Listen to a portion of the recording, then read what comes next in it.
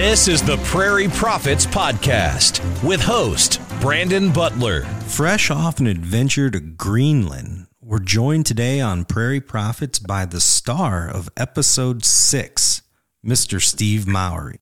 Welcome to the show, Steve. Well, thank you, Brandon. I'm glad you made it back from the land of the frozen tundra.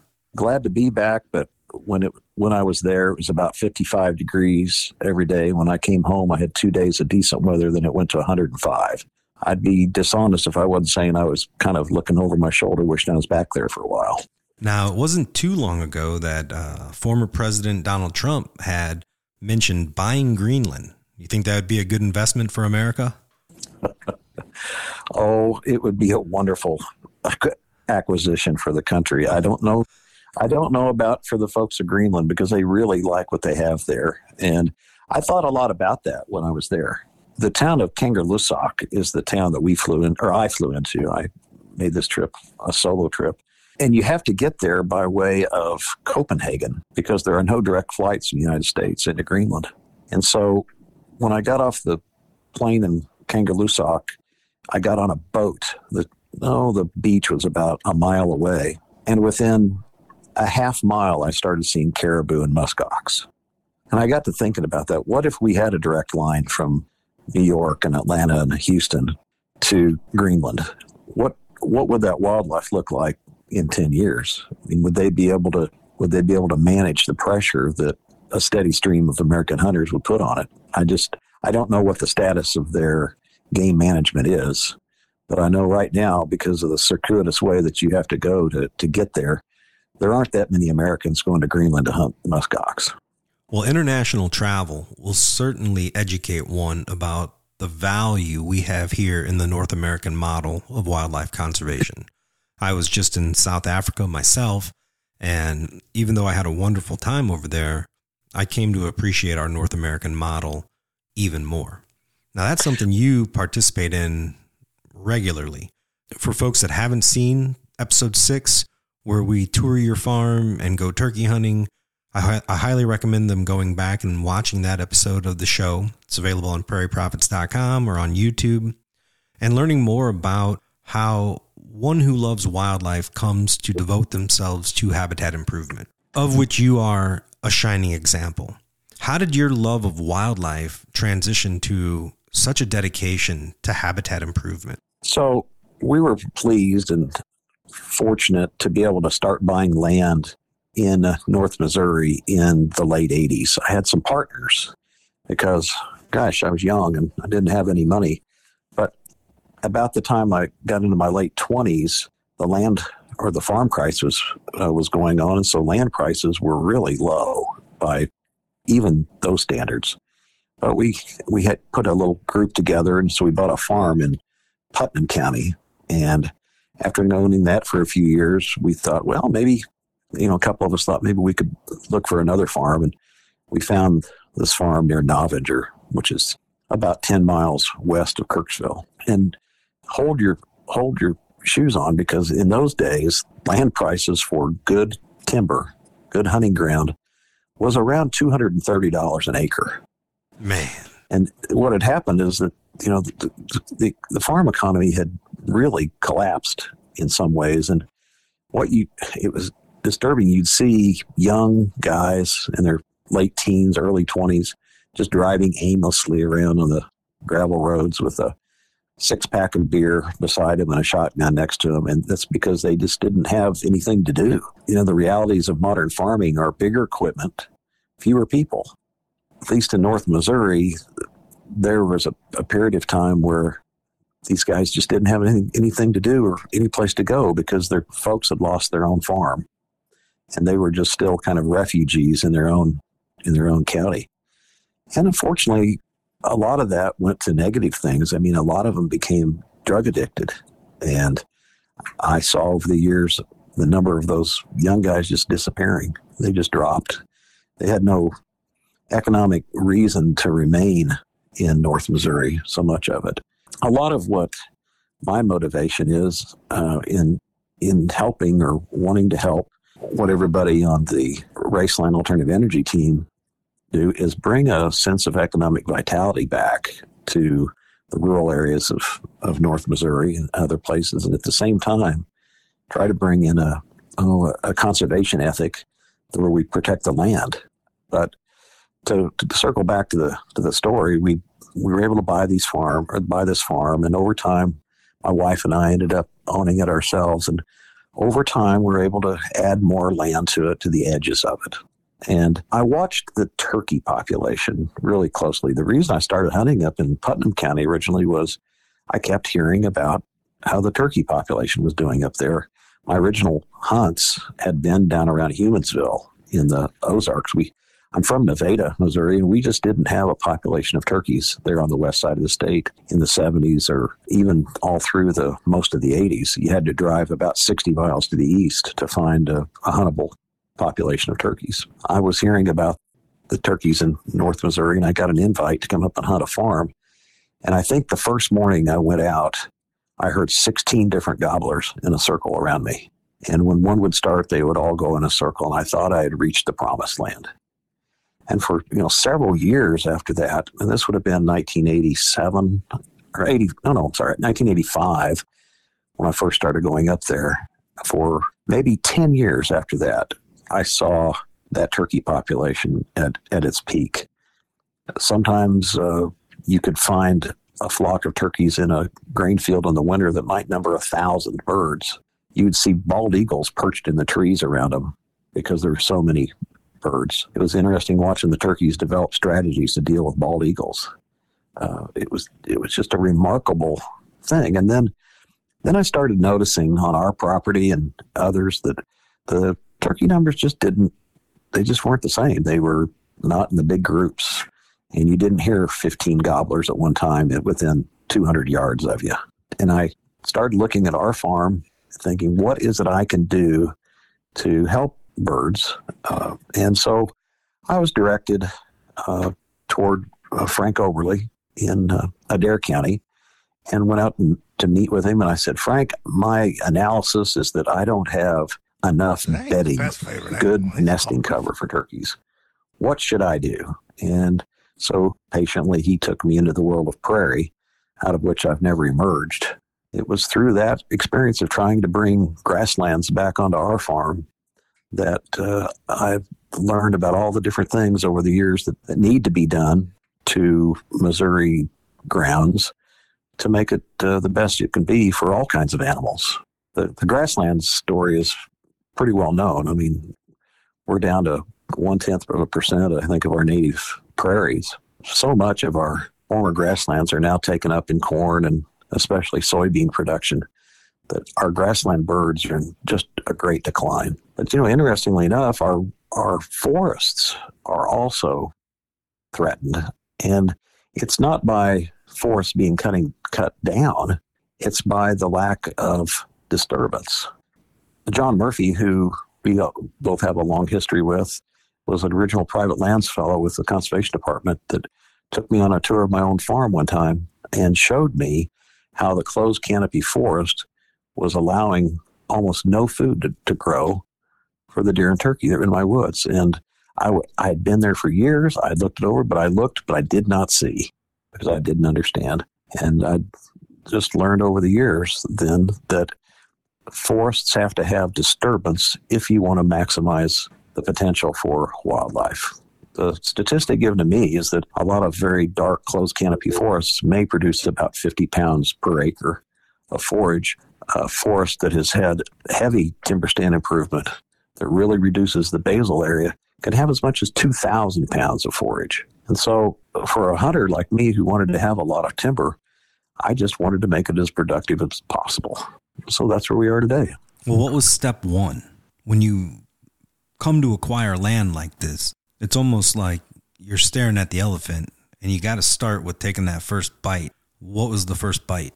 Well, the first bite was to become educated. Now, when I started, I didn't have the advantage that everybody does now. If you go now to a podcast provider, there are many, many really good podcasts out there about habitat management. And it's free for the taking. You can sit and listen for years now, and late at night or as you wake up in the morning or as you're driving into work, and really learn what the research tells you. what is out there about what needs to be done. I didn't have that, but I did have the advantage of relationships. And so I had Frank Oberle to rely on. I had some really good help from the Missouri Department of Conservation. We have the private lands people. Most states don't have the ability to have a private lands person in every county like we do, or maybe some of them might share a county. But at the time, I contacted the private lands fellow, and he came out and said, well, the first thing you need to do is start doing some TSI work because your forest is too thick. And so I would say the first thing to do is reach out to your private lands people and then see what programs are available through the NRCS or the Conservation Department to meet the goals of what the private lands folks think. I mean, it may require that you have a forest management plan done by a forester. That tells you the prescription that you need to have. You don't have to walk through the woods and dream it up yourself. There are actually professionals that will come in and say a forest stand improvement or timber stand improvement. I think those words are used interchangeably. Maybe one may be more related to timber improvement, the other more for wildlife.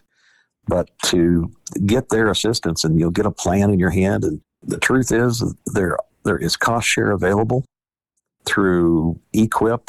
And if you've done some other good work on your property, you can compete and maybe get into a conservation stewardship project that will help with the costs of doing all this, because it's not cheap to come in and remove half the timber in your forest.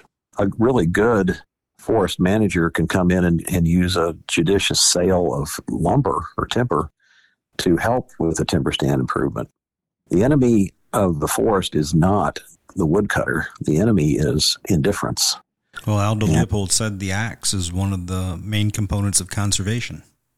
Absolutely. And so the first thing you'll see when you thin your forest is that in the next growing season, you have a lot more vegetation that gets up around waist high. And you will automatically see a lot more wildlife. They might be a little better hidden, but there's just a lot more of them. They'll come from everywhere to take advantage of the food. We don't think in the Midwest that there's food pressures on deer because we have so much agriculture in North Missouri. But my experience was whenever we'd have workers come in to cut trees down for timber stand improvement, that night in the winter, the deer would be in there eating the buds off those trees. I think it's interesting that many people who do not hunt have a hard time understanding how a hunter can love wildlife so much and then pursue it in a hunting fashion. I think most of us, we come to wildlife as hunters, and then we take it upon ourselves to drastically improve life for those animals that we hunt. Can you try to explain that in your own terms as to how a hunter can love wildlife so much but still hunt them? The hunting is really the vehicle that gets you to the relationship with wildlife. I mean, there are other ways to come and appreciate wildlife other than hunting. I think of birders.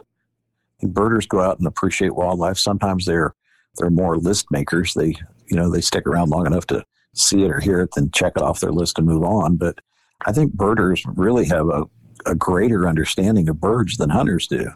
So you don't have to just be a hunter to really appreciate wildlife. But for me, I grew up in a time when the harvesting of a deer was a big deal. It was a big deal for your family because that might have been 100 pounds of meat that went into the freezer for that year. And for a young guy that was able to help feed his family, that's a very affirming thing. It makes you feel like you've done something for your family. How many times can kids feel like they're actually doing something for the entire family? So I think for generations, that's been a connection between wildlife and young people is helping their family. And so over time, the food has always been an important part of it for me. We had deer loin last night at our house, and I don't know of a better meal out there now. I've been all over the world, and I don't know that I've ever had anything better than deer loin done the right way. One of the reasons I love Here in Missouri, it's called Share the Harvest, but in other states, there's different names for venison donation programs. But one of the reasons I love that so much is because it returns the hunter to a provider for their community. And that was a role just a few generations ago. As our country was being expanded into the West, there were people whose job it was to procure meat for the community. Now, you don't want me building your house or growing your garden, but that's a role that I could have embraced 150 years ago, and it's a role that I get to play a part in now. So you're exactly right when you talk about the food being such a critical component of it and providing for your family, but there's also ways that you're providing for your greater community as well. Not only in today's terms of hunting and donating to a venison collection program, but just in providing that habitat on your land, which takes us back to that North American model of wildlife conservation, because the deer that are on your land, benefiting from the money that you've spent, the time that you've invested, they're no more your deer than they are your neighbors or the guy down the road 5 miles. You know, wildlife belongs to all of us collectively. So when someone like yourself steps up and provides that habitat for quail and turkeys and deer and squirrels and rabbits and whatever else, you're providing for your community. Like, how does that make you feel? Brandon, I was very moved by a podcast that you did with Bruce Sassman and Jan Sassman here recently. And Bruce ended that podcast reciting, I think from memory. He did, from memory. A long passage, word for word, from Aldo Leopold, talking about the dying of the wolf and the mountain.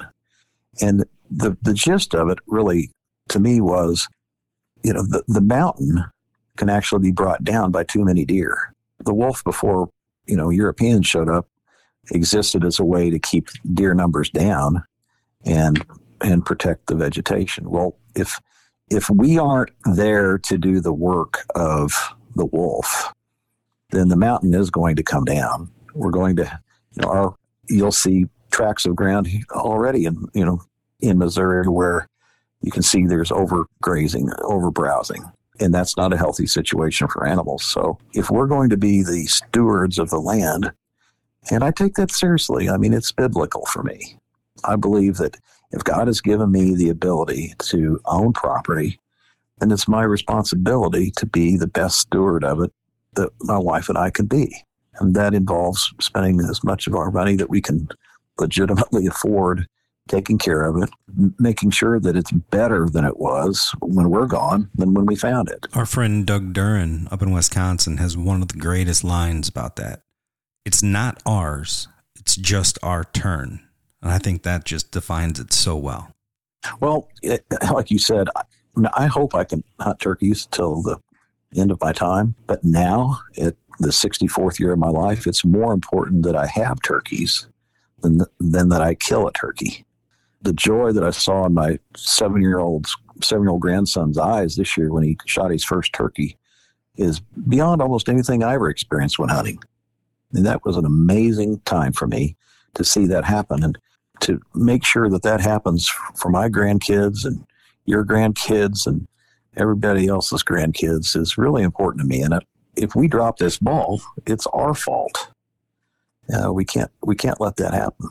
And so the hunting connection gives you that reason to pick up that axe or to hire that contractor, spend the money that you could have spent going on a trip somewhere.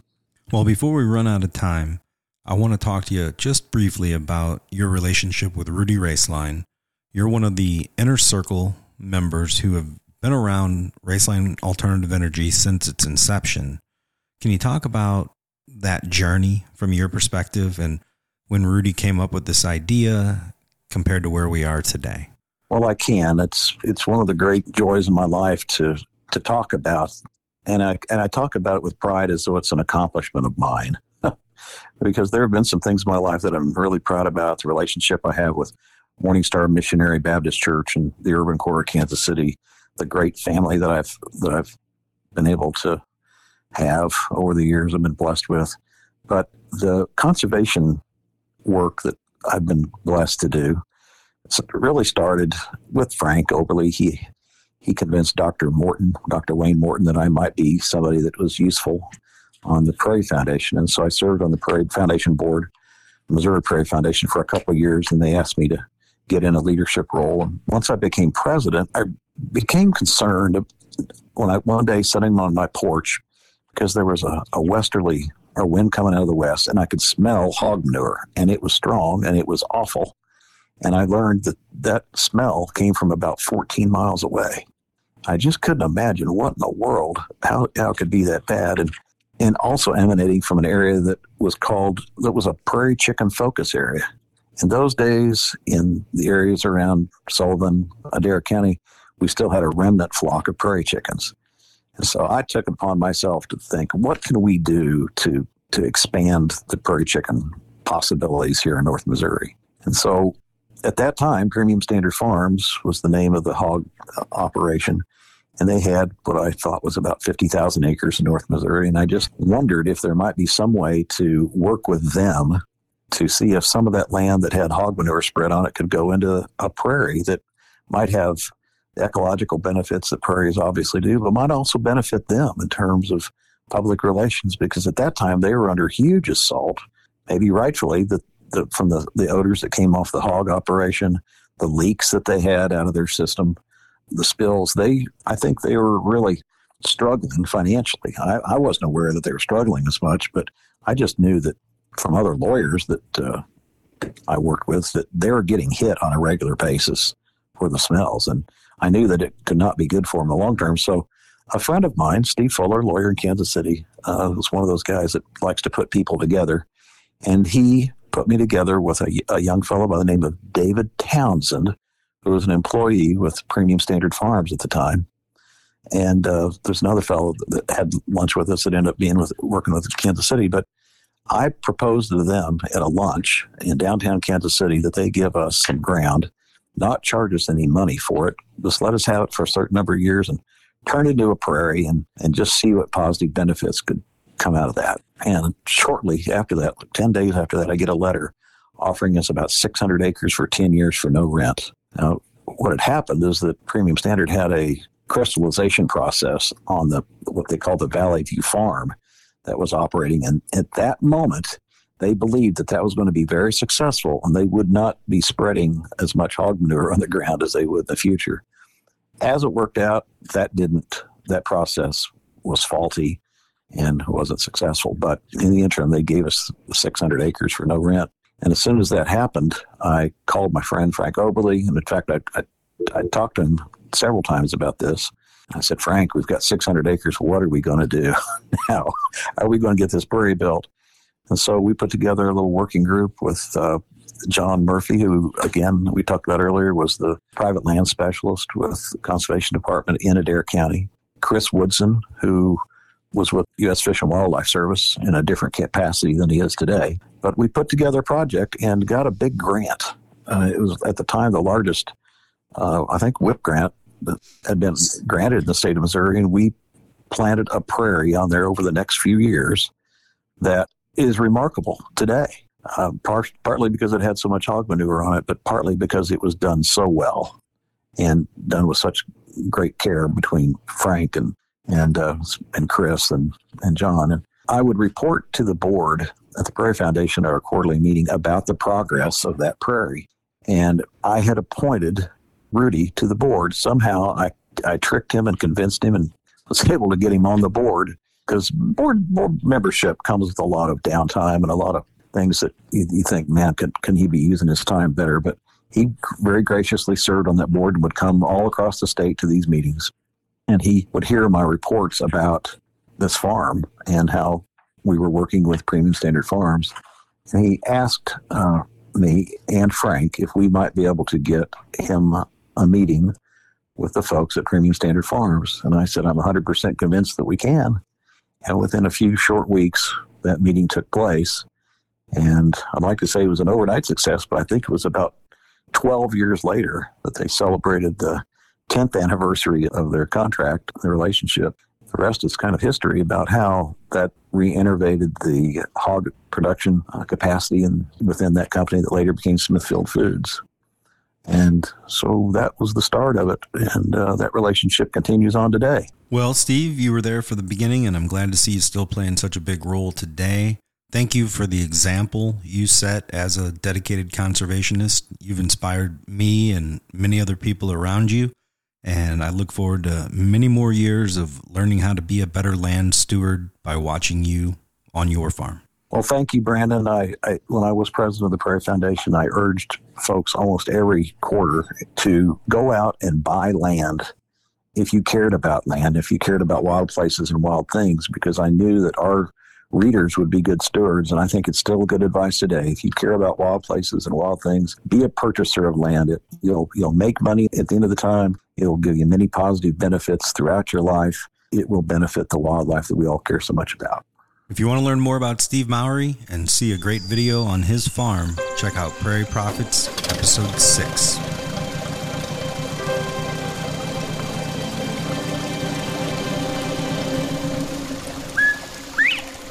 Thanks for listening to the Prairie Prophets Podcast with host Brandon Butler.